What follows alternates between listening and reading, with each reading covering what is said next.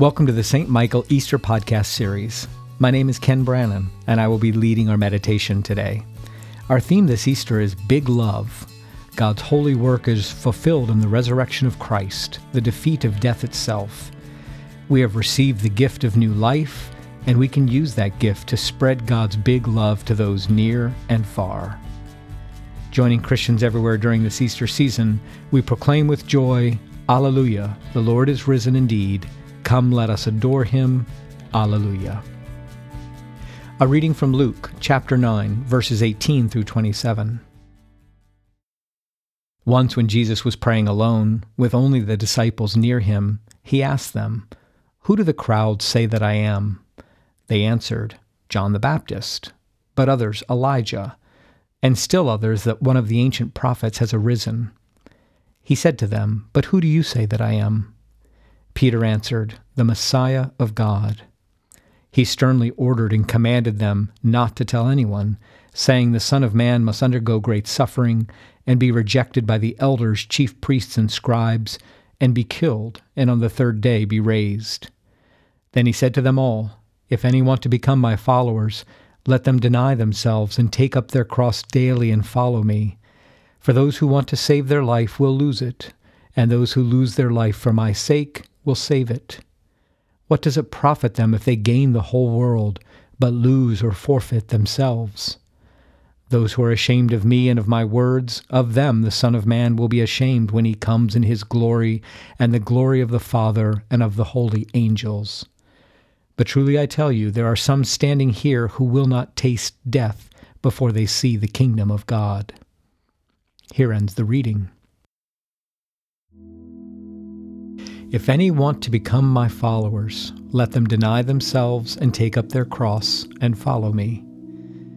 Jesus' teachings are hard, and Christian discipleship can be confusing. We sometimes feel like God is asking impossible things of us, so we quietly ignore them in the hopes that Jesus is just being dramatic or provocative in today's Gospel of Luke. Surely all God really wants is for us to be nice, good citizens who care for our families, make brownies for the bake sale, and avoid particularly grievous sins. Jesus can't really mean it when he says, "Take up your cross and follow me." Here's what Jesus doesn't mean by that statement. He's not asking you to be a martyr. He's not asking you to take on more than your share of your discipleship.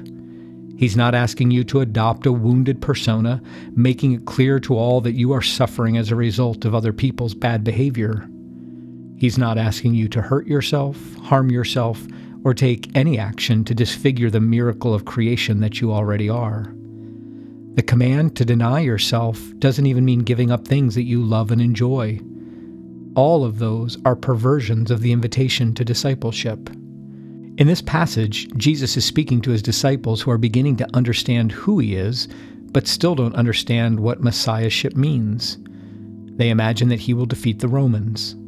They imagine that he will usher in perfect peace. They imagine that all the religious hypocrites will be revealed and put to shame. They imagine that they will be named cabinet secretaries in a new eternal administration. Peter is right that Jesus is the Messiah, but Jesus knows that they are unprepared for what that means. Yes, the Messiah will defeat the rulers of the world, but not through violence and war. The battle will be won through acts of righteousness and mercy. Yes, the Messiah will usher in perfect peace, but it may take millennia, not months. God converts people to peace from the inside out, not through brute force. Yes, religious hypocrisy will be revealed, but not for the sake of abuse or shame, but for the sake of conversion and repentance.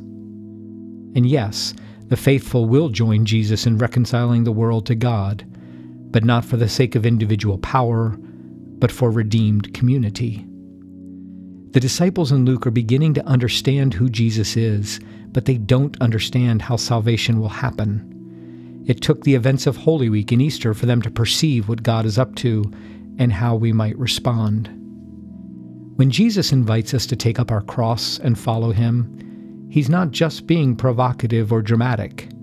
He's making it clear that the redemption of the world will unfold in God's time, And until that final day, we must be like Jesus through the power of the Holy Spirit. As disciples, you don't have to find a cross to carry. It will be placed on you by the last vestiges of Satan's rule. As God's way conflicts with the world's way, you can expect to be maligned, mistreated, and misunderstood. But our goal is not to carry a cross. Our goal, like Jesus, is to keep our eyes on the generosity of the Father, the trustworthiness of the Son, and the strength of the Holy Spirit.